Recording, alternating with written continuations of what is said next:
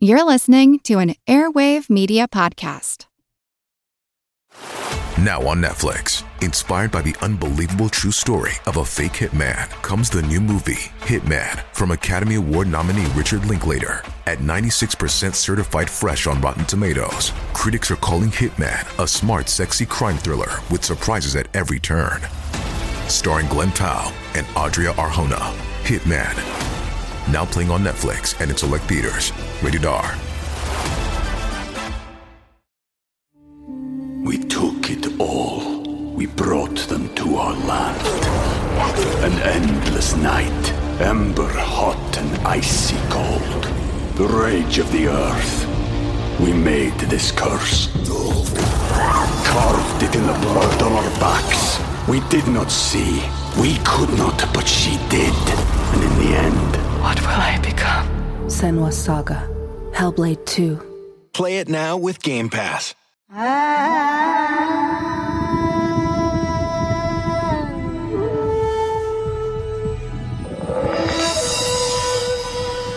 Why do so many monsters have us in them? From our earliest myths, the strange combination of men and animals has been a part of human culture. The animal-man hybrid gods of Egypt, the satyrs and centaurs of the Greeks, wolfmen, dogmen, goatmen, mermaids. These creatures are, as far as science can tell us, just myths.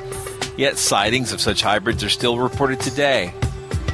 Could a human-animal hybrid really be created through genetic manipulation? Or through the insemination of our closest relatives, the chimps, with human genetic material? Hybrid monsters and genetics. Today on Monster Talk.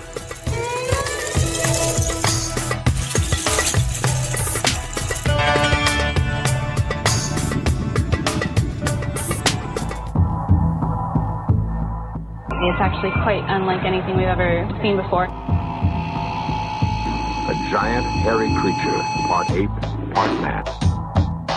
In Loch Ness, a 24-mile-long bottomless lake in the Highlands of Scotland. It's a creature known as the Loch Ness Monster.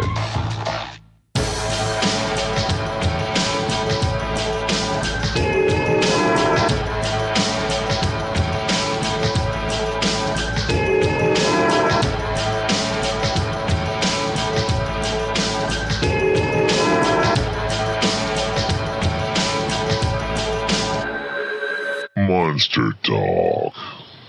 Welcome to Monster Talk, presented by Skeptic Magazine. I'm Blake Smith, and together with Ben Radford, managing editor, Skeptical Inquirer, and Dr. Karen Stolzno, linguist, skeptical investigator, and skeptic, we examine stories of monsters and try to find out what the real science is behind such tales. In the mid to late 1990s, when stories of the chupacabras first appeared, there were assertions that the creature, which at that time had a roughly humanoid appearance, was the result of hybridization experiments using human and alien DNA. And more recently, two stories that directly discuss animal-human hybridization questions. One, the story from the newspaper The Scotsman in December of 2005, that Joseph Stalin had tried to breed a gorilla-human hybrid superarmy. And the second, the persistent tale of Oliver, the chimp who walked like a man. Multiple documentaries have explored the question of whether Oliver was some kind of human-chimp hybrid. Links to those two stories will be in the show notes. Joining us to discuss genetics today will be Dr. Stephen Jones, author of Darwin's Ghost. He'll answer many questions about genetics, hybridization, and shares some very tawdry stories about sex in the garden. But before we get to that discussion of hybrids and genetics, we'll hear a special report from Ben Radford about a topic which continues to show the strange ties between cryptozoology and creationism. Monster Talk. In late July 2009, a man living near the small windswept town of Blanco, Texas, heard chickens in his barn being harassed or attacked by some strange animal. The creature escaped before he could catch it, or even a glimpse of it. However, assuming the beast was a raccoon or other varmint, he left out poison for it. The next morning, he discovered a dead animal unlike any he'd ever seen. It was a beast that many would come to call the chupacabra. It weighed about 80 pounds and was obviously a canid, resembling a coyote or a dog, though its front legs were a few inches shorter than most coyotes. Its skin was a dark chocolate color, and it was mostly hairless, giving it an odd, eerie, strange look. He contacted his cousin, Lynn Butler, who also didn't know what to make of the strange creature. They put it in a freezer, and Butler decided that the person who was most likely to be able to identify it was a friend of his, Jerry Eyre, a taxidermist of over 20 years' experience in Blanco. He traded it to Mr. Eyre in exchange for a course on taxidermy. Public opinion about the mysterious beast was divided into three camps. Basically, the first and most popular was that it was in fact Chupacabra, the long-sought mystical goat-sucker of folklore. The second was that it was a Zolo dog, which is a Mexican hairless dog of ancient heritage that had been seen in other parts of Texas. And the third was that it was a coyote, or maybe a dog. Coyote, of course, with mange, which would explain the lack of hair. Jerry Eyre was the first person known to have dissected an alleged Chupacabra for taxidermy purposes. But the question, of course, is it a Chupacabra? Mr. Eyre doesn't think so. He says, I still don't know what it is. It's very coyote-like, though. It looks, it resembles the shape of a coyote. It's got canine teeth. It's got the basic skeletal structure of a coyote. But I don't believe it's a Mexican Zolo dog, and I don't necessarily believe that it's just a coyote with a bad case of mange. But I don't know. I don't know if I'm in a position to say that. I'm not a scientist or anything, and I don't have the DNA results back. It's just my opinion. In this regard, Eyre was refreshingly and unusually candid about the limits of his expertise. As Eyre finished stuffing and mounting the Chupacabra, the media blitz became relentless. The news got out about his Chupacabra, and soon his taxidermy shop was getting over 100 phone calls a day from journalists, curiosity seekers. He fielded interview requests from CNN, Good Morning America, Indonesian radio, and all over the world.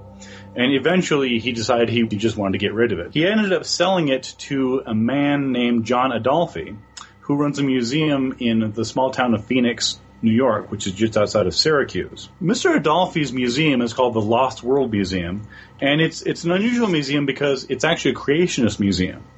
Mr. Adolphi believes that the world was created in 6,000 to 10,000 years, and of course that evolution is bunk. Mr. Adolphi bought it from Mr. Eyre for an undisclosed amount, probably close to $10,000. He's exhibiting the Chupacabra as an example of the fallibility of science, basically showing the Chupacabra to say, look, scientists don't have all the answers. They said that the Chupacabra can't exist, and yet here it is. Even though, actually, technically, I don't know of any scientist who ever said that the Chupacabra definitively can't exist. It'll be interesting to see what happens. Although, as I interviewed Mr. Eyre, one of the questions that came up was, where did the idea that it was a Chupacabra come from in the first place? Because in all my readings and the news accounts, there was no mention whatsoever of course, the signature characteristic of Chupacabra attack, which is animals drained of blood, mysteriously or otherwise. And Mr. Eyre told me that, in fact, that was totally lacking. There were no animals that were drained of blood. In fact, the chickens that were originally attacked by this creature that was poisoned weren't even harmed. They were just basically harassed and chased around the barn.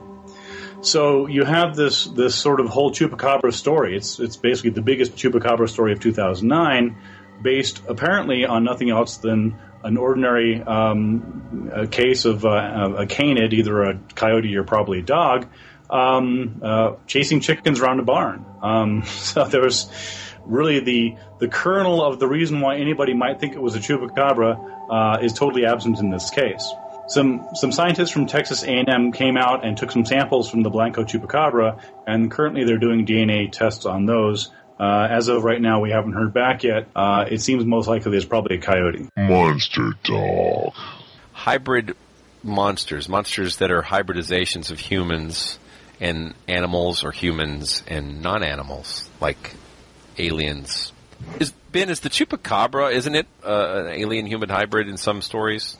Yeah, it depends on which version you're looking at, but yeah, many times that is one of the top, say, one or two explanations for the Chupacabra is that it's a hybrid. It's some sort of genetics experiment gone awry, harkening back to the Frankenstein Island of Dr. Moreau type stuff. So that is one of the big explanations for it. Are there any kind of? I know we have Goatman here in the States. Oh, we don't really have Goatman, but we have the legend of Goatman.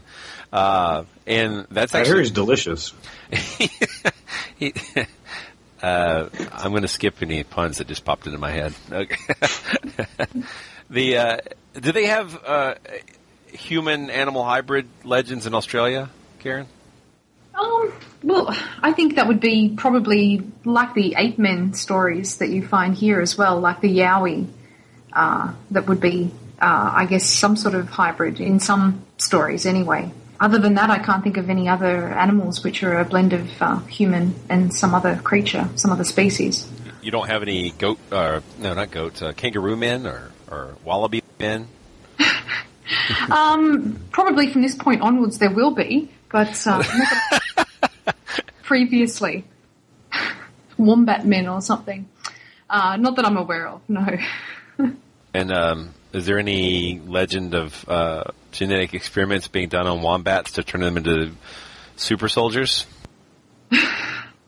No, I don't think we've got any sort of Neuralian groups. Oh, that's because I think as a government program, the combat wombat would be pretty self-promoting. I think the combat wombat. Yes, I think so. You got the name anyway, right? I mean, I think it's got its own marketing campaign just by having it. Okay, along with the Geico Gecko, the combat wombat. The combat wombat. I think this is worth pursuing. Well, it's not up to me; it's up to Australia. So I'll take it home with me. There you go. So what's going on with the? Have you looked into the reconstruction of the thylacine at all? That's something I found pretty interesting. The idea that they could take genetic material from existing specimens and try to reconstruct the genome and perhaps even clone or recreate a thylacine. Do not ask me about this. I'll have to do some research before I could answer that. Okay. That's all right. You know what? If you want to look into that, that's actually a pretty cool story that popped up about, I guess, 2002, 2003, something like that. Mm-hmm. If you want to do an episode about it or something, if we can find, I'm sure I could find someone who could speak. Well, yeah, there's definitely a couple of people working on it in Australia, which is, a pretty good place to work on it, right? But I don't know how far they've gotten. I was going to say, I understand that one of the last, they're all dead now, supposedly, but one of the last thylacines was actually named Ben. I think that's true. I know that much. Wait, who asked him? I'm just passing it along. I'm just throwing out nuggets of things that pop into my head. How did they know his name was Ben? I think it had a tag. Oh, okay. Bestowed upon him. It had a dog tag from God. Karen, that would be a really good thing to research. I think so. For another episode. The only people I've ever heard talking about it were the people involved with the project, and the question is it actually reasonable to think that you could reconstruct a dead animal from genetic pieces? For example, if they build the genome of a mastodon, can they then take an elephant genome and manipulate it to make it pop out a mastodon-like body? That's actually we shall find out today. It worked in Jurassic Park. I mean, that would be a fair question. Just how implausible is Jurassic Park? Yeah, we could ask Crichton, but he's dead. That's true. He is a little bit dead for now. Although I'm sure his DNA is somewhere. So right. Wouldn't it be ironic to bring him back and interview him about it? He's also good for Robots Gone Mad. I don't know if we'll ever get to do an episode on that, but that's also Westworld is a. Well, it didn't hold up as well as I'd hoped. I watched it again recently, and it was just not as good. But it scared the crap out of me as a kid. That was a documentary, right? I assume so. Yeah. Stalin's guerrilla human hybrid army. I don't know why that story is still around. I assume these things are completely implausible, honestly, so when we talk to an expert, we'll find out. But my assumption is that even though you can take a horse and a donkey and cross them and get a mule, that you can't take a human and a chimpanzee and cross them and get a humanzee. Although there are some really cool real hybrids. I mean, I suppose you guys are familiar with the liger. Mm-hmm. Yes. So I love the liger, and not just from Napoleon Dynamite. I think it's just a fantastically beautiful animal. Mm-hmm. But one that wouldn't occur naturally because the cross populations of those two species just don't happen in the wild. So is the human genome so specialized that there's really nothing else that we can crossbreed with? That's what I think is the case. I think that the closest ancestors we have are too much dead. We don't have any cousins that are close enough to us to be able to do hybridization. Although clearly at one time in our lineage, based on the evidence at least, I saw some really interesting evidence from, I believe it was from fleas or mites or some kind of parasites that they were, it's lice.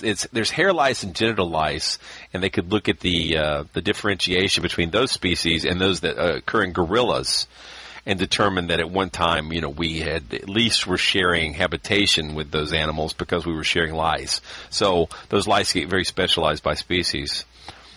So, and of course, if I'm completely wrong on that, we'll edit that out. But that's the last I heard. So, and of course, I think there's something different in the number of chromosomes between humans and chimpanzees. So it's that makes it also a little bit more challenging to expect to get a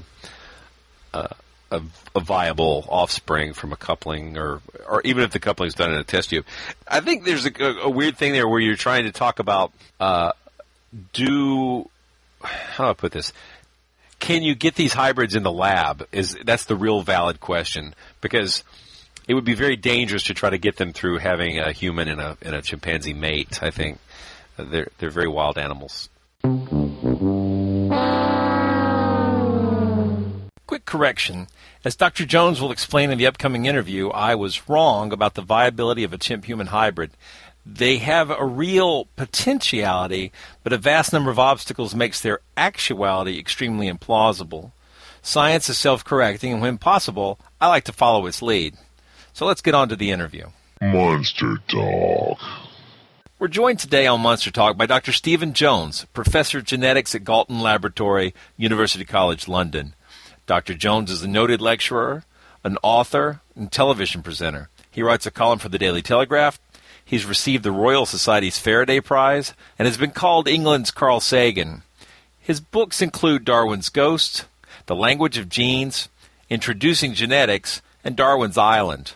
And now he's graciously come onto our show to talk about genetics and monsters. Okay, I'm Professor of Genetics at University College London, and I'm also head of the Genetics Department. I'm what they call a population geneticist, and I've spent much of my career on what might seem a rather futile topic of the population genetics of snails, but ironically enough, what we've learned from those kinds of systems now applies very much to humans too. Excellent. So what exactly is a gene? That's kind of that's a standard undergraduate final year, bachelor's level question. What is a gene? And the short answer is it can be summarized, I suppose, in 3 words. We don't know. We thought we knew, but now we don't. Mendel wasn't really worried about what genes were made of. Whatever they were particles which behaved independently of each other.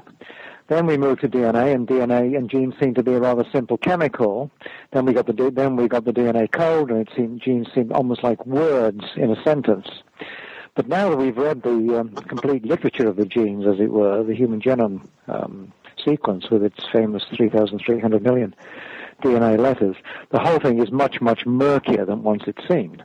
For a start, there seem to be far too few genes compared to what we might once have imagined, around 25,000 or so. And that's, to put it in context, that's about the same number of pieces as you might have in a Greyhound bus, a luxurious Greyhound bus with air conditioning. And I think most people would like to think that they're more complicated than a Greyhound bus, but apparently we're not, at least on the traditional definition of what a gene is. So maybe our traditional definition isn't right, and we don't really know what we're handling. Wow. Well, so I was going to ask you how big is a gene, but it sounds like we don't even know. In the traditional sense, genes, which are little units that make proteins, and that's what people used to think of genes as being, they vary enormously in size by a function of thousands of times. But an awful lot of that variation isn't in the stuff they make, the proteins, but in all kinds of unexpected insertions and duplications and repeats and inversions of segments within the gene itself. Some genes are scattered in various blocks a long way apart from each other in the DNA. Some genes read differently when they're read from left to right or right to left. Others overlap with other genes. So really, it's kind of what used to be kind of, Mendel's peas has turned into something, unfortunately, rather like pea soup. As another basic question, what is a species? These are, again, that's a classic question which they ask bachelor's level students in evolutionary biology. And it's one of those questions like, what is a gene, which is much more subtle and demanding than one might think. And, you know, I think biology went through a phase when it kind of hoped it was turning into physics, okay? Physics of the old-fashioned kind, or the pre-Einstein kind, where everything was simple and clean and easily defined and could be described by rather straightforward mathematical formulae. But biology isn't like that. It's a mess because it evolved. It wasn't planned. It doesn't have any beautiful, great laws. And nowhere is it more of a mess than trying to define what a species is. Now, to Darwin, species were animals and plants that looked different from each other. And that was kind of straightforward. But he pointed out, actually, that there were some intermediates which suggested that species weren't fixed, and that's certainly the case. And there's some creatures, fruit flies, other animals, that to the naked eye look identical, but can't mate with each other. So that simple appearance isn't enough to define what a species is. Quite a popular view turns on sex, and biologists, as you probably noticed, are obsessed with sex. And the definition is that two creatures belong to the same species if they can exchange genes, if they can have sex with each other. But, you know, hang on a minute. You've got what we call barn owls in North America, and the barn owls of North America, which look exactly like the barn owls of Europe, and will mate in an aviary, never meet because of the Atlantic. So they can't have sex with each other. Or are they the same species? So it's a very difficult thing to pin down. What are some of the, you talked a little bit earlier about your background in doing population genetics with snails. What are some of the interesting or surprising things you found in your research with population genetics with snails? I think you have to ask interesting to whom. As I often used to say that I'm one of the top 6 snail geneticists in the world, and the other 5 agree, right? It's kind of a specialized field. But actually, it's an interesting field because these snails I worked on, and incidentally, Steve Gould was also a snail geneticist. These snails I worked on, for many years, were quoted as a classic example of a system of variation and diversity, of genetic diversity. And they vary greatly in the pattern on the shell and the number of stripes and the color of the shell. This was always quoted as something that wasn't important, and it was just random noise, okay? And you hear that again and again in modern genetics, that there are literally tens of millions of variant sites in my DNA which are different from those in your DNA. And the standard assumption is, oh, well, this is just random noise, it's just a bit of a few mistakes in the system, doesn't make any difference really. But to say that is an excuse for being incurious. It's an excuse for not doing research. And in the case of the snails, as soon as we started doing research on them, and other people too, it became blindingly obvious that what had been described as unimportant, the number of stripes on a snail shell, was absolutely crucial to the way it lived, particularly how it dealt with thermal stress, with heat, with climate change, because the color of the shell alters the amount of solar energy it soaks up. So there's kind of a wider message there, I think, which is often forgotten, which is it's no good just assuming that something is unimportant because you can't think of a function for it. You've got to look. And so far, people are not really looking very hard for what might be important at the DNA level. No, we talked about sex being important to species.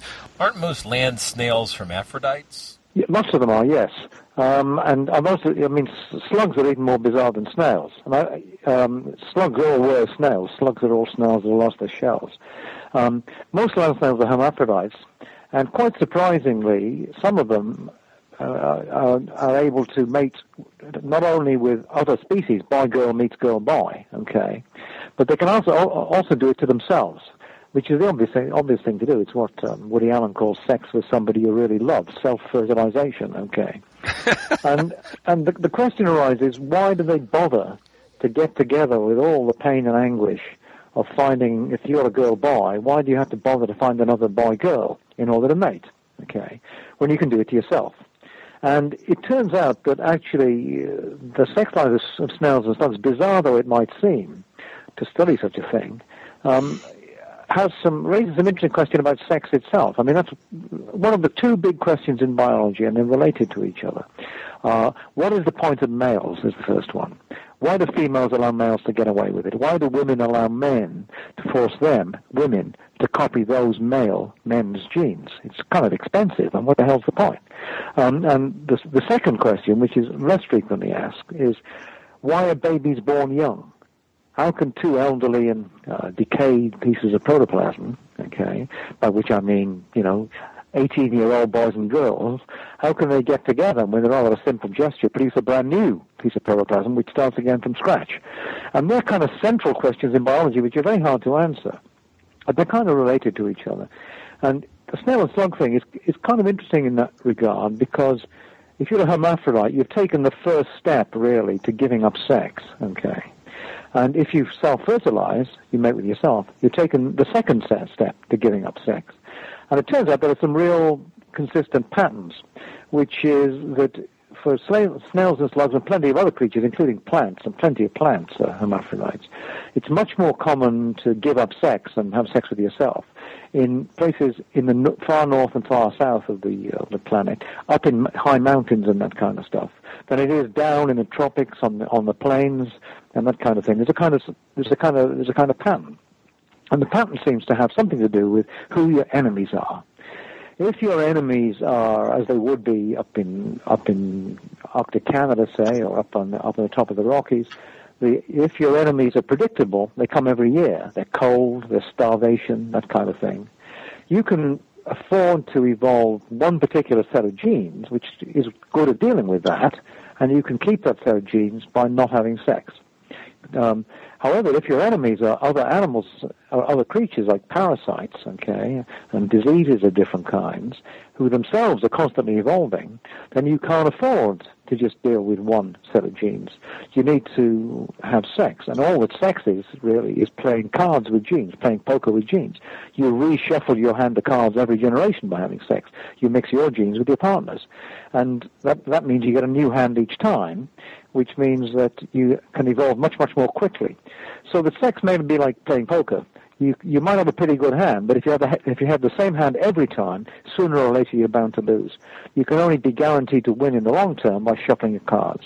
Wow.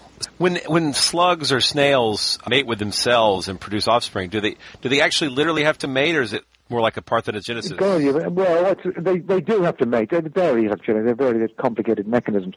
The thing which is bizarre is when they mate with other creatures, okay, when they go for outcrossing, then they're in a big conflict, because if you're simultaneously male and female, and you're allowed to have sex, what do you want to be more than anything else? You want to be the male, okay? That's what you really want to be, because then you can have the pleasures of sex, insofar as slugs feel pleasure.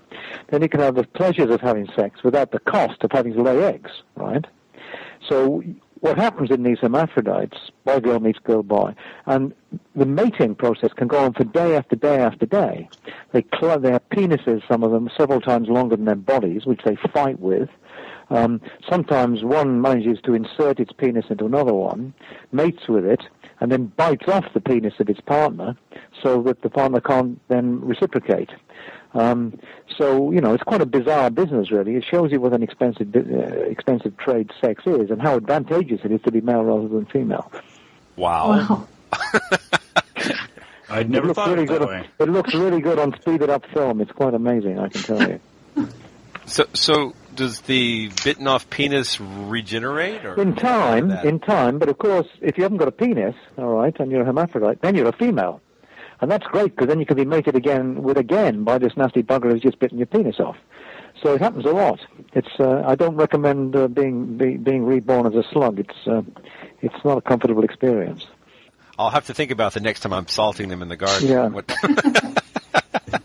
Their lives are already pretty rough, Blake. Yeah. I should be kinder. Okay.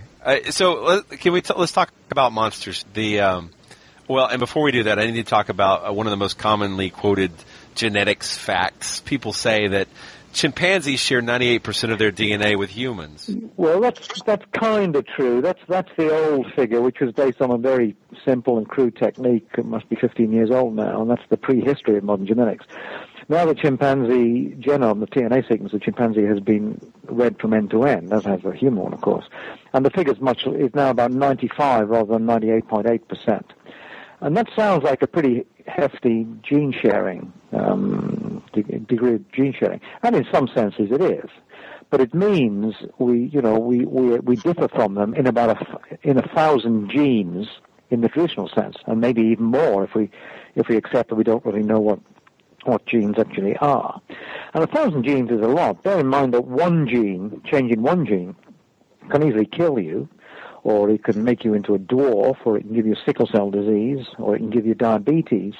So if we differ from them in 1,000 different genes, that's a pretty substantial difference. So we hear a lot of stories about human hybrids and monsters made from genetic mixes of humans and non-human animals. I think one of the most popular versions would be the ape-human hybrid, the human Z or gorilla men. Yeah. There are stories of goat men.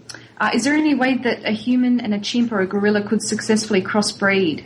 There have been claims about these, but I think they're fundamentally fraudulent.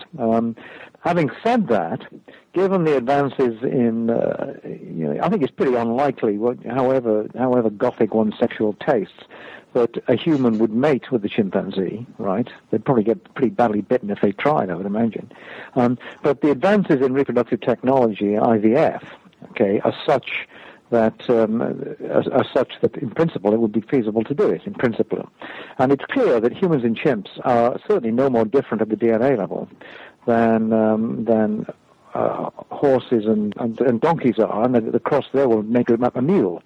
So that in principle, I say, it is possible that you might be able to generate by IVF and then implanting the fertilized egg presumably into a female chimpanzee. You might possibly be able to get an intermediary creature of some kind. But I think in practice that would be entirely unacceptable. I don't think anybody would dream of doing that. You mean for ethical reasons? Yes. Okay. What kind of a lab would you have to have? Nothing particular in the present context. Probably nothing particularly sophisticated, I don't think. There are so many assisted reproduction labs in the world now that, in principle, I suppose it might be feasible. But as I say, as far as I know, nobody's ever tried, and entirely unlikely that anybody will. Well, that brings up an interesting question because, as you may know, some of the popular explanations for some of the so-called monsters out there, such as the chupacabra and others, are that it is a creation of basically mad scientists and genetics gone wrong. And yeah, that's what we geneticists call bullshit. Actually, is that bullshit? Yeah. Well, what do you think explains the fear among many people about genetics and science and that sort of thing? Well, I start my introductory genetics lectures in the first year class by telling students I'm a geneticist and my job is to make sex boring. Okay, and after about a dozen lectures, they kind of agree with me. Okay, and that's the problem with genetics. It seems to, and I emphasize, it seems to go to the heart of many of our deepest interests. Sex, obviously, being one, but age being another one. Death being another one, original sin, are you born good or evil, or is your environment important, being yet another one, membership of a particular tribe or group being another one, which you can test by looking at DNA, racial differences, you can look at those using DNA, differences between ourselves and chimpanzees, as you said, you can study those using genetics. So it seems to go straight to the basics of some of our most fundamental questions about our place in nature. And those questions have often been asked before. I mean, the Old Testament is really the first genetics textbook of all. And in some ways, it's not bad. I mean, it asks some very sensible questions. It doesn't necessarily get the right answers, but it certainly gets the right questions. So, in that sense, I can see why people are frightened of genetics. But in the end, genetics is only a science. It doesn't tell you anything about morals. It doesn't tell you anything about religion. It might tell you something about your individual health, but medicine's been doing that for years, and people don't really worry about that. So I think both the hopes for genetics and the fears of genetics have always been greatly overstated. It can do less than it claims, and it threatens less than its enemies claim. We took it all. We brought them to our land. An endless night, ember hot and icy cold. The rage of the earth. We made this curse. Carved it in the blood on our backs. We did not see. We could not, but she did. And in the end... What will I become? Senua's Saga, Hellblade 2. Play it now with Game Pass. Hello, I'm Paul Giamatti. And I'm Stephen Asma. Each week on Chinwag, we dig into the weird topics you wonder about, that you care about. The stuff none of us are totally sure of, like the Bermuda Triangle, Mothman, consciousness, philosophy, UFOs, ghosts, or, say, Bigfoot. So who's to say that there's not alien species that are Sasquatch? Like I'd seen a ghost, and I would hear something walking and breathing. Maybe every path is right. I will accept as a premise that every path is right. That is a face on Mars. Eyes, nose. It kind of looked like Wilson the volleyball. Some people enjoy the waves or whatever, crashing, and I enjoy listening to a quantum physics audiobook. I do think there are many things in the world that we just don't understand and probably won't understand. That's our whole show. So join us every Wednesday on all major podcast platforms and find us on Instagram, TikTok, and Twitter at ChinwagPod and Wagon. So how do you feel when you see depictions, for example, of Dr. Moreau or Dr. Frankenstein and other things like that really demonize scientists and geneticists? Whereas, of course, you don't see the good parts. This may be news to you, but both those things are fiction, right? You might just as much say when you see Star Trek, doesn't that demonize people who design aircraft engines? It's what we can do, what we do is the difference between the two. Now, The Frankenstein is a fantastically good book, which says something about what does it mean to be human, and I think it's a wonderful piece of writing. The Honor of Dr. Moreau is not such a good piece of writing, but it asks the same kind of questions. But genetics can't do these things. At least with humans, it can do surprising things with animals, but it can't do it with us. And even if it were to do it with us, and it can't do very much with human manipulation. There's a little bit of gene therapy has been successful, not very much. I think people will simply in time would accept it. I have an infinite trust in the public's capacity to get bored, okay? If genetics could do some of the things which people have claimed it could do, like life extension and the like, which it simply can't, then people will very quickly accept it. So I'm much less concerned about these kinds of things than perhaps the public is. There's a thing called the F word in genetics, and that's the Frankenstein word. If we ever hear the word Frankenstein, we just roll our eyes and think, not again. That was a piece of fiction, and it remains a piece of fiction, and we can't do it, and we're unlikely ever to do it. Well, even though it's a piece of fiction, I mean, you still have people who are, for example, in some cases, thousands of people who are protesting genetically modified foods. So, so for a lot of people, it's very real. It's not just fictional. That's true. And I mean, I think everybody has got the right to eat what they want. And if they don't want to eat GM foods, that's just fine. And I can see if you wanted to twist my arm, you can make some kind of non-biological argument against the use of GM foods. For example, in this famous Terminator technology, where farmers, they can buy GM seeds at some expense from a seed company, but then it's further manipulated, so they can't plant the seeds in the next generation. They have to go back and buy more, okay? And that just puts them into thrall into the seed companies. So all this is reasonable social and ethical discussion. And it's notable, actually, that GM foods have been... There is no regular... there are very few foodstuffs eaten directly by humans that are GM. The Flavor Saver tomato didn't succeed, particularly. Okay? GM potatoes haven't particularly succeeded. Some crop plants have. Soybeans have been successful, and cotton has been successful, but these aren't eaten by people. So I think, in the end, in my view, GM food is just food. I would be very, very surprised if we ever generated a commercially successful GM plant to eat. I would be astonished if it turned out to be sold if it were dangerous. I would much rather be a vegetarian on a GM diet than to eat the modern Western European and North American junk food diet, which is genuinely lethal. There's no question of that. And we know it's lethal. If you eat cheeseburgers every day, you're going to be in big trouble.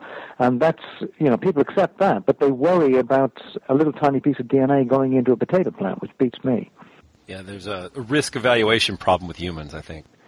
Well, there's a risk perception problem with humans. I mean, people tend to have exaggerated fears of certain things, and then, no fears of others. I mean, I don't smoke, so I'm very aware of the dangers of tobacco. I do drink, therefore I minimize the real dangers of alcohol.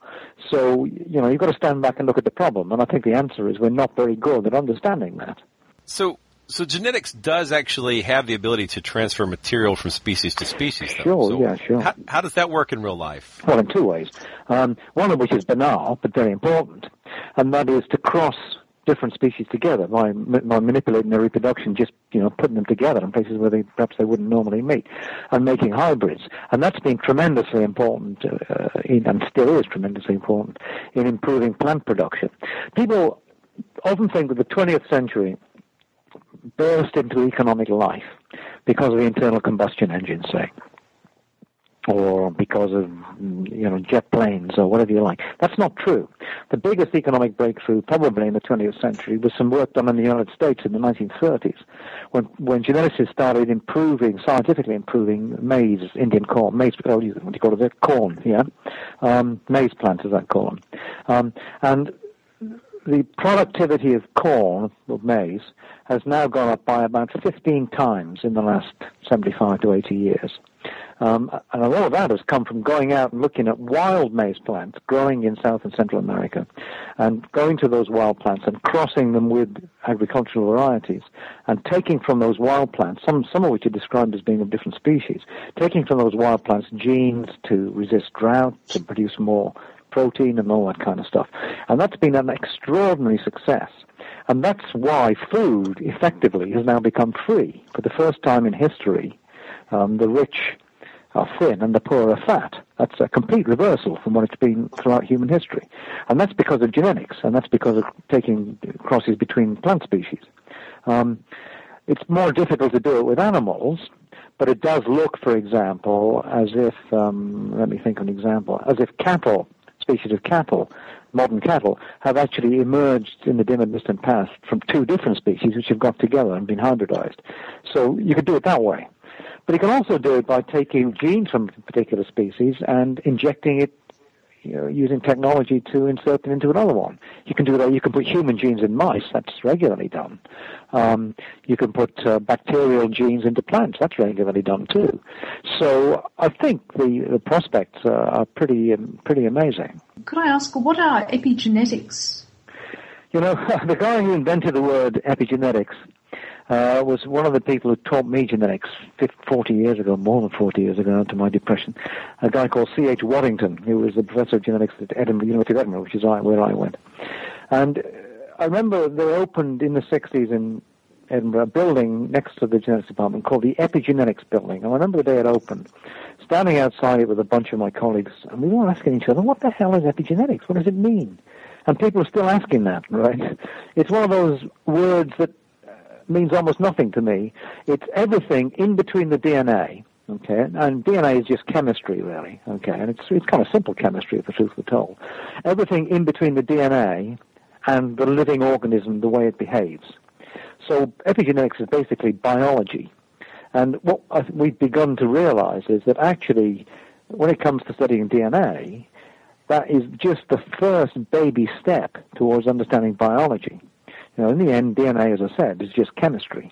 And how you get from this simple chemical to the amazing complexity of a fruit fly, say, let alone a human being, is the field of epigenetics. And we've got a long way to go yet. I know that epigenetics has been in the news a lot lately because of Jack Horner's work with, maybe not his in particular, but the work with chicken embryos that can produce hen's teeth, and his book about maybe reverse engineering sort of a little dinosaur. Do you know, has anybody brought any of those embryos to term? If they're manipulated in their embryo state, would they grow up to be adults that would carry those traits forward, or does that only happen in one generation? No, I mean, just thinking on my feet here. No, my guess is the DNA would stay the same, so that it wouldn't necessarily be transmitted from generation to generation. But this work has only just begun. I mean, you might end up possibly with a chicken with teeth. But so what? We're now responsible to chicken with teeth, right? Come on, get real here.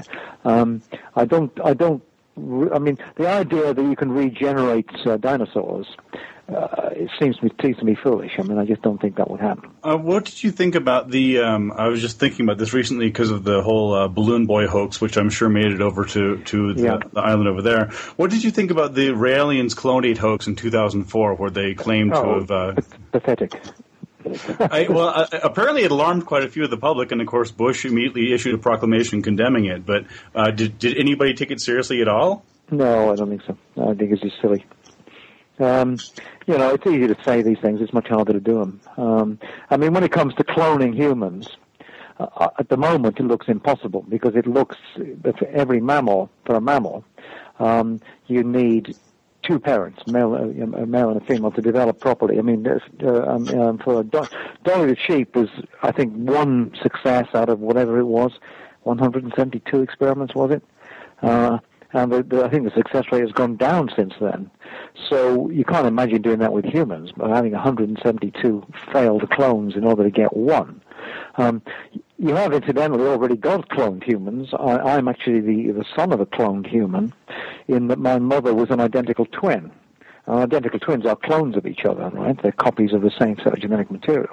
So we're familiar with the idea, but I don't think it'll happen in the future. It's kind of hard to know why it wanted to happen. I mean, I can't see any reason to do it particularly. Strangely enough, it turns out identical twins, as you know, share all their DNA in common. Non-identical twins arise from two eggs being fertilized by two sperm, so they only share half the DNA in common, like brothers and sisters do. And there's been a huge amount of research on the apparently uncanny similarity of identical twins compared to non-identicals. But it turns out, actually, and I suppose if we'd thought about it, it would have been more obvious, that actually being an identical twin is not a good idea, because humans evolved, generally speaking, to have one baby at a time. If you have two babies at a time, particularly identical twins, then there tend to be all kinds of problems, because often they're within the same set of membranes within the pregnant mother, and both of them have a very rough time before birth. So you often find that the health of identical twins as a group is considerably worse than the health of singletons as a group, and that's one of the reasons why twins tend to be very similar to each other, and that's an environmental effect on the genetic effect. So I don't think in general the identical twins have got much to worry about. But it's a reminder that human reproduction is kind of a delicate thing, which it's hard to interfere with. What are the common ethical issues that come up the most in genetics work? I think fundamentally they're the same as the ethical issues that come up in medicine. Okay, and genetics is becoming more important in medicine. It's slowly becoming more important in medicine, and it transpires. I mean, one of the problems in medicine is when you identify a disease state before the symptoms really become severe. Do you tell the patient? Now the answer is always yes, I think. In the old days, no, but now the answer is always yes. When do you begin treatment? And in the American system, which I have to tell healthcare, which I have to tell you does not work, what do you do about the insurance issue? And that's in the American context, that's an important ethical issue in genetics, because if it transpires that you have a disease with a genetic component to it, and most diseases do have some genetic component, and you have a DNA test, and you discover that you carry a gene that predisposes, let's say, to diabetes or cancer or what have you, is that a pre-existing condition? And of course, health insurance companies generally will not cover pre-existing conditions. So you run into all kinds of problems there. Now, I know there's been a recent act, it's called Americans with Genetic Disabilities Act, I think it's called. But that only puts a plaster on the problem. The problem is that now you're going to be able to diagnose people's probable late life health really quite early in life. And the only way you can deal with that is to do away with the picking them off one by one with the insurance system, and just have a universal system of health insurance, either private or public, doesn't matter which covers everybody, because everybody in the end is at risk of different things. So you just can't pick out the cherries in insuring the healthiest people. So I think that's an ethical issue in genetics, but it's all that genetics does in that particular case is to focus your attention on the problem. The problem was there before genetics. Genetics just makes it worse. So how legally and ethically constrained are geneticists who work on human genetics? Oh, quite heavily so. I mean, in particular, those who work on embryology and fertilization and that kind of stuff. There's a system of laws in Britain set up by a thing called the Human Embryology and Fertilization Authority, which really licenses clinics, controls what they can do, and has been reasonably effective. Ironically, in the U.S., with all the absurd fuss about stem cells under George W. Bush, a lot of work was stopped because they couldn't get federal funding. But of course, the states had their own individual rules on it, which meant that California actually was much more liberal on what it allowed than Britain is. So there are quite strong ethical constraints around genetics, that's for sure. Sort of following up on that, what role do you think the genetics should play in law enforcement? For example, with the DNA testing, should DNA be the final arbiter of truth? Well, I mean, DNA. The law is never absolute in terms of truth, and DNA is never absolute in terms of truth. However, it's clearly the case that the development of the DNA fingerprint. Let's bear in mind it's only 15 years old. Amazingly, roughly speaking, has revolutionized large parts of law enforcement. In terms of rape, for example, the incidence of rape worldwide has gone down quite strikingly because of the certainty or the much greater chance that a rapist will be caught. And famously, as of course you know, there have been numbers of death penalty cases in the U.S. where it's transpired that somebody who's under a death sentence could not have committed the crime. So all I think that DNA is in that context is a very powerful technique for detection, in the same way as fingerprints were. Okay, so I don't think, in principle, that DNA technology raises any more ethical issues than fingerprint technology does. However, in Britain, we have a system which is absurd, which is not going to stand up in front of European law, which is that the police have the right to keep the DNA of anyone who they investigate for a crime, not somebody who's found guilty of a crime. And I can see the logic of keeping their DNA. If you've been found guilty of an existing crime, you lose some of your rights. I mean, that's understandable. But if I was arrested for a crime which I was found not guilty of, the police still have the right to keep my DNA. And that strikes me as a complete outrage. And it's caused a great fuss here. It's going to the European Court of Human Rights and will probably be struck down. And that's, but again, the same happens with fingerprints. The police do not have the right to take everybody's fingerprints, and they would not gain that right. So I think, again, the principles are the same as things we're familiar with. You sound like an extremely well-grounded in reality type person, so I appreciate you coming on a show called Monster Talk to talk with us about genetics and monsters. But I'm going to have to ask this question because it's one that we hear a lot about in the U.S., and I assume you don't get it as much in the U.K., but maybe you do. We in the U.S. are constantly hearing about gray aliens abducting people and conducting experiments to try to build alien-human hybrids. How implausible or plausible is it that an alien with some sort of genetic material would be able to insert it into Earth DNA? I think the word is implausible. First of all, there have to be aliens, and that's not, if you count the number of planets and all this sort of stuff, the crap that goes on all the time, there is but a gigantic number of planets, and a gigantic number of that gigantic number are planets which potentially could support what we might recognize as life. Whether that would be carbon-based life is another question. Whether it be DNA-based life is yet another question. Whether it will be conscious, whether it would get here, and whether having got here would want to have anything to do with those slimy little creatures that live on this planet, are all so spectacularly unlikely that I doubt very much it'll ever happen. Good enough. What would be the possibility that creatures like the mastodon or thylacine could be reconstructed from genetic material? That's slightly more feasible. Both the mastodon DNA is now, and mammoth DNA, is now widely available. But the trouble is, because there are all these frozen things in the Siberian tundra and the taiga. I think thylacine DNA is less so because it's just bones, generally speaking. It's not frozen. The trouble with ancient DNA, particularly bone DNA, is that it's completely smashed to pieces. There's DNA there, but it's just broken up into lots and lots of little pieces. And you can never, at the moment, you can never put it all together again. And lots of it's always missing, too. The frozen stuff, well, maybe. The stuff that's been looked at in mammoths, and I have a colleague who does this kind of stuff, is still pretty badly damaged. But it's conceivable that you could reconstitute at least parts of it, and you could insert it into an elephant egg, okay, replace the elephant DNA with, at least partially replace it with mammoth DNA. But what would you get? You get a hairy elephant. You know that hairy elephants. What more do you want? So I think potentially in the future, at least for mammoths, and they're kind of an extreme example because they're frozen, it's potentially possible. But the word is potentially. You know, they building out the genome for mastodons, or mammoths rather. What good does it do? I mean, even if you could reconstruct the genome, how would you actually take that material and actually build a whole strand of DNA to be able to... Well, I mean, that's a good question. I mean, the technology is pretty impressive. I mean, bear in mind that you can take, DNA from a human and inject it into a mouse egg, and the human DNA will incorporate itself into the mouse genome with a little bit of manipulation. So in principle, you could do that with a mammoth, which you could put into an elephant's egg. And so technology is not as challenging as you might think. I mean, the various bits are there of the technology.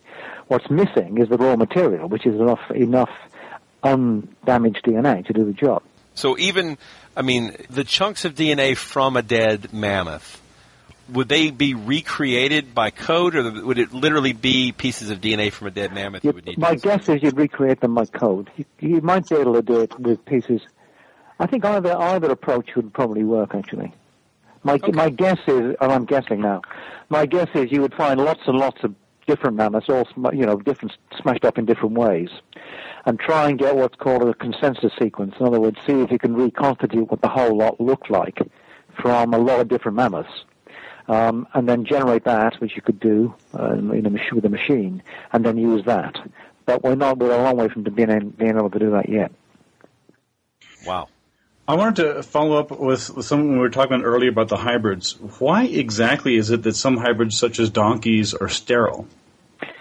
Well, it's a good question. Many hybrids are sterile. That's the kind of a standard thing.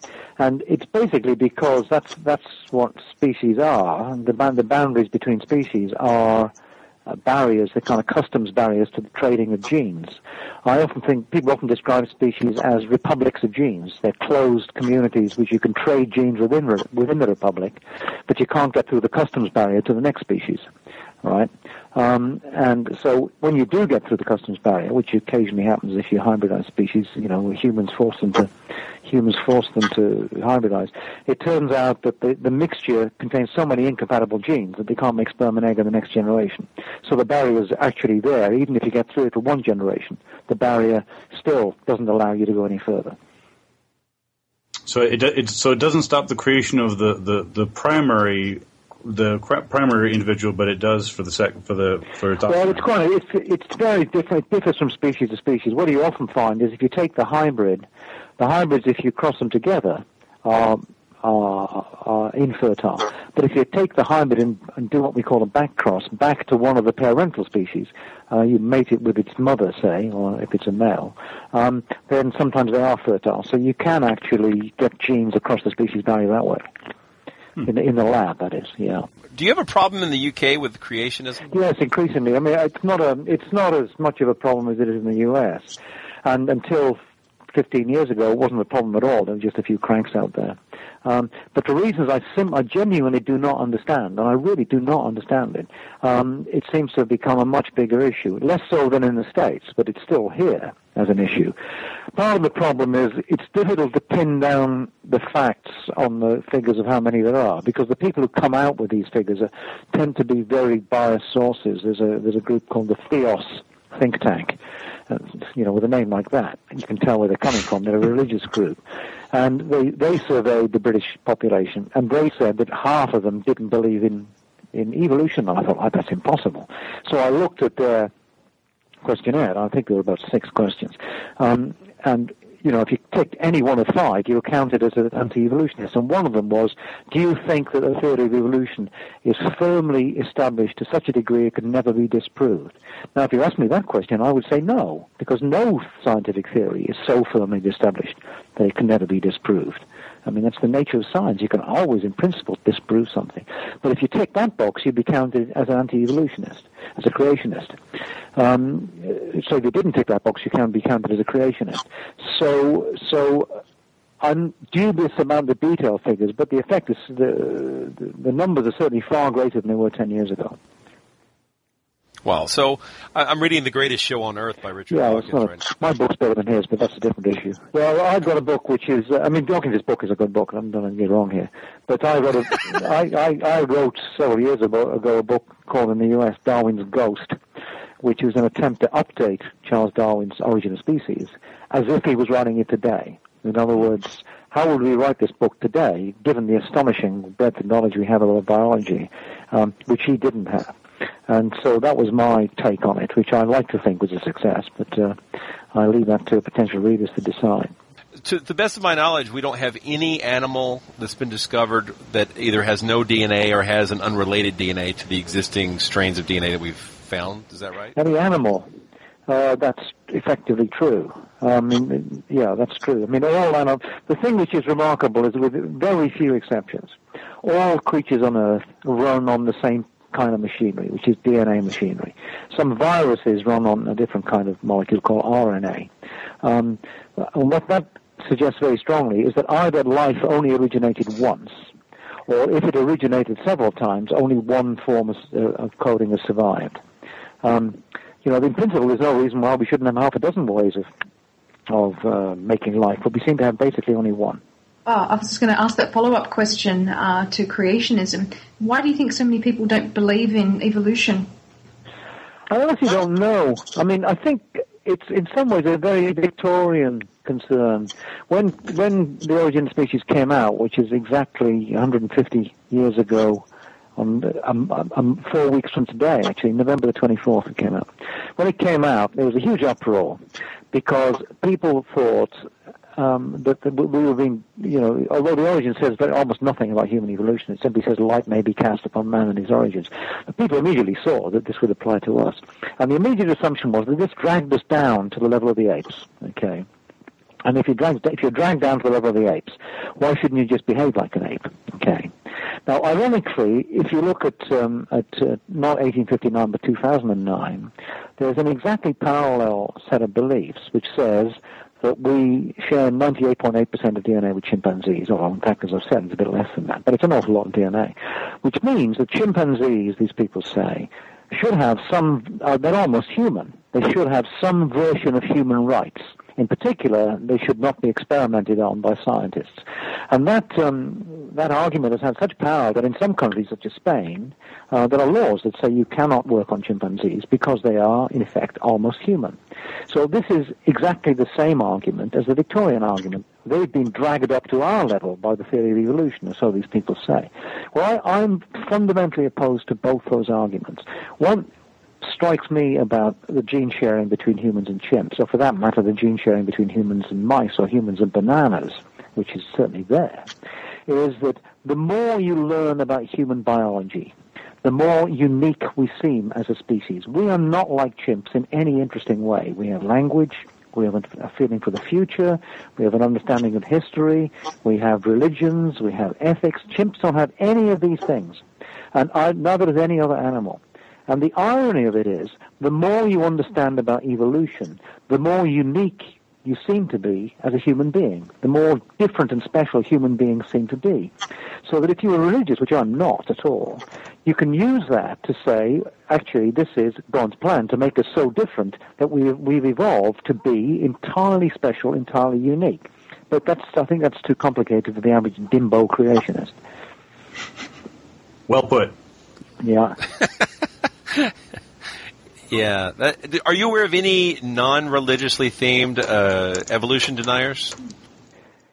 Not really. There are plenty of evolution deniers, but if you scratch them, you'll find that you've got some religious basis, generally speaking. I can't think of. There are the so-called intelligent design people, some of whom claim not to be religious, but of course they are. As Mark Twain didn't say, intelligent design is just creationism with a college education, right? What they do is they say that something is so complicated that it couldn't possibly have evolved. It must have been designed. And if it was designed, who was it designed by? Guess who? That man with a big white beard above the clouds. But that's just it's just silly stuff, really. I don't think anybody takes it seriously. So I think they're all basically religiously based. That argument from ignorance comes up in virtually every aspect of skepticism, I think. Yeah, it does. So, do you have anything that you want to tell the world about genetics that they may not know? I discovered the other day, I'll tell you what, a thing which I often get asked when I talk to schools and the like, is modern technology, medical technology, genetic technology, is it going to change our evolution in the future? Are we going to be in thrall to all our technology in such a way that we'll have to live a completely artificial life from now on? And my response is yes, certainly. But that happened long ago, probably long before even modern humans evolved. And the example I take is cooking. If you have a diet of entirely raw food, and it doesn't matter what it is, it can be raw meat, it can be raw fish, it can be as raw vegetables, you can eat as much as you feel like, you can stuff yourself. In the end, in a few months, you'll starve to death, okay? Humans cannot live on raw food. And what that tells us is that cooking, which is a technology, right, began long ago. In fact, cooking may indeed have made us what we are. But we've become so much enthralled to it, so much dependent upon it, that we would die if we didn't have fire, deep fat fryers, barbecues, and that kind of stuff. And that happened probably 200,000 years or more ago, before modern humans evolved. Now, if we can cope with that, we can cope with the technology of today and the future. So I'm fundamentally optimistic. That makes me feel better about my fajita addiction. That's good. Oh, that's good. Wow. Well, thank you so much for talking with us today. Okay, a pleasure. Monster Talk. Today on Monster Talk, we've been discussing monstrous hybrids. It turns out that while it may be genetically feasible to create a chimp-human hybrid, no modern lab is likely to undertake the project. Also, that the resultant creatures, even if they could live to adulthood, would not be able to reproduce among themselves. It turns out that the newspaper story about Joseph Stalin's guerrilla human hybrid army was a mistaken interpretation of reports of actual failed experiments by Ilya Ivanov. Ivanov did work on hybridization, but his experiments were failures, and there's no plausible evidence of any Stalin-ordered guerrilla hybrid army project, a project that would have been doomed to failure based on modern genetics information. And the chimp Oliver, despite his eerie upright gait, turned out to be just a chimp. There are no unusual genetic markers uncovered in his testing. You can learn much more about genetics from the books of Dr. Stephen Jones, links to which are in the show notes. Once again, on behalf of myself, Ben Radford, and Dr. Karen Stolzno, and the fine people at Skeptic Magazine, thanks for listening. Music for today's episode was provided by Peach Stealing Monkeys, Steve Doctor, and Chimpy, used by permission. Want to stay abreast of the latest from Skeptic Magazine and the Skeptic Society? Want cutting-edge skeptical articles delivered straight to your inbox every week? Then subscribe to eSkeptic, the free electronic newsletter of the Skeptic Society. Visit skeptic.com to sign up. It was a beast that many would come to call the Chupacabra. I did that for dramatic effect. Thank you.